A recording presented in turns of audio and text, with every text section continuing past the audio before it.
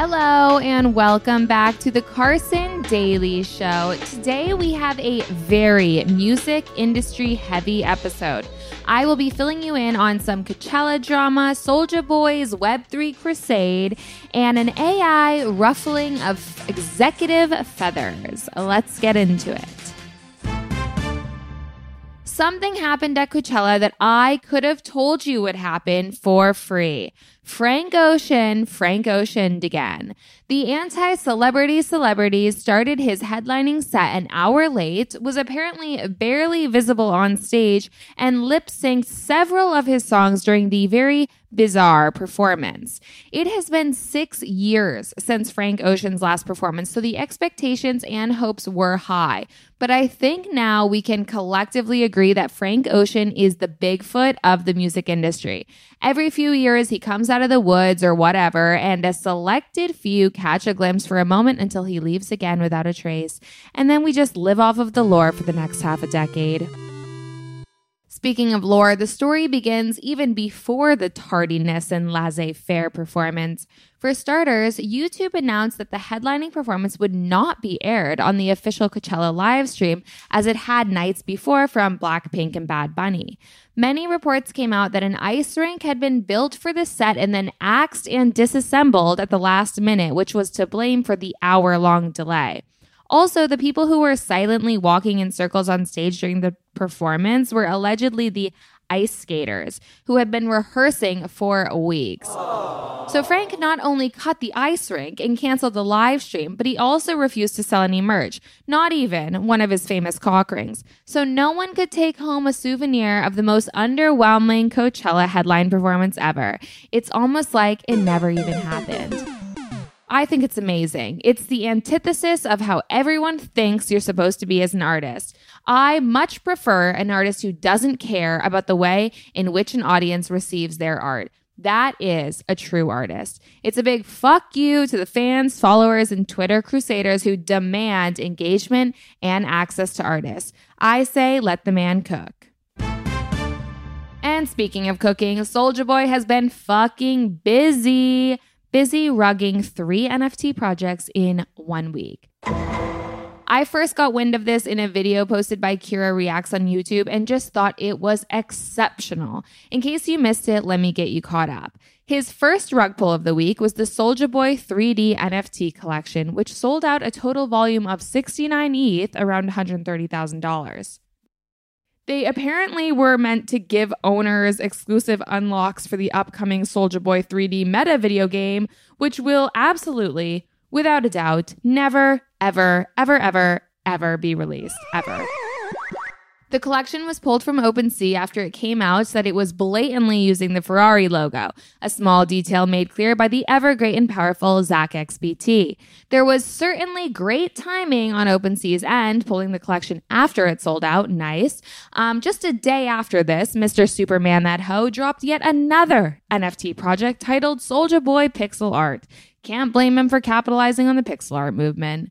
The achievement actually makes him the first rapper to be banned on OpenSea, yet still return to execute a second drop.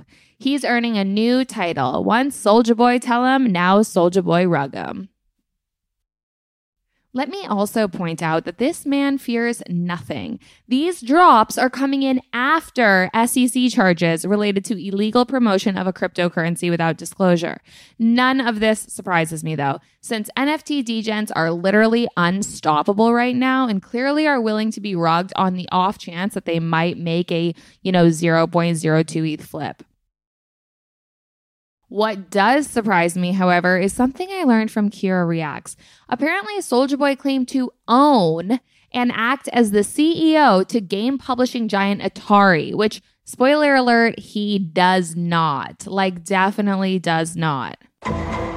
It's all still just so perfect, to be honest. NFT degens are some of the most delusional and rudderless motherfuckers on the planet, and they are being led into the promised moonland by the man who hypnotized an entire nation with an anthem titled Crank That. I've never been 100% clear what Superman That Ho meant, but now I am certain it has to do with 100xing profits.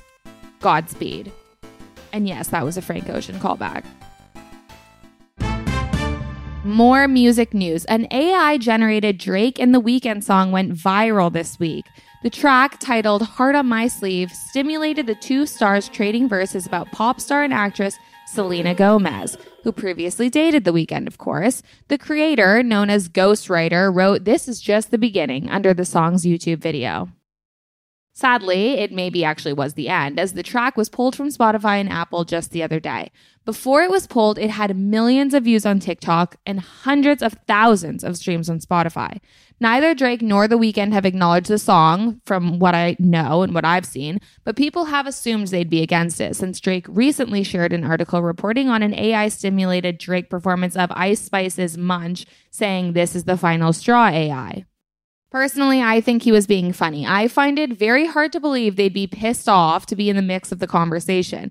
And like I said, the track had like 300,000 streams on Spotify, which the publisher could monetize for what, like a penny? I really don't think Drake or The Weeknd are threatened.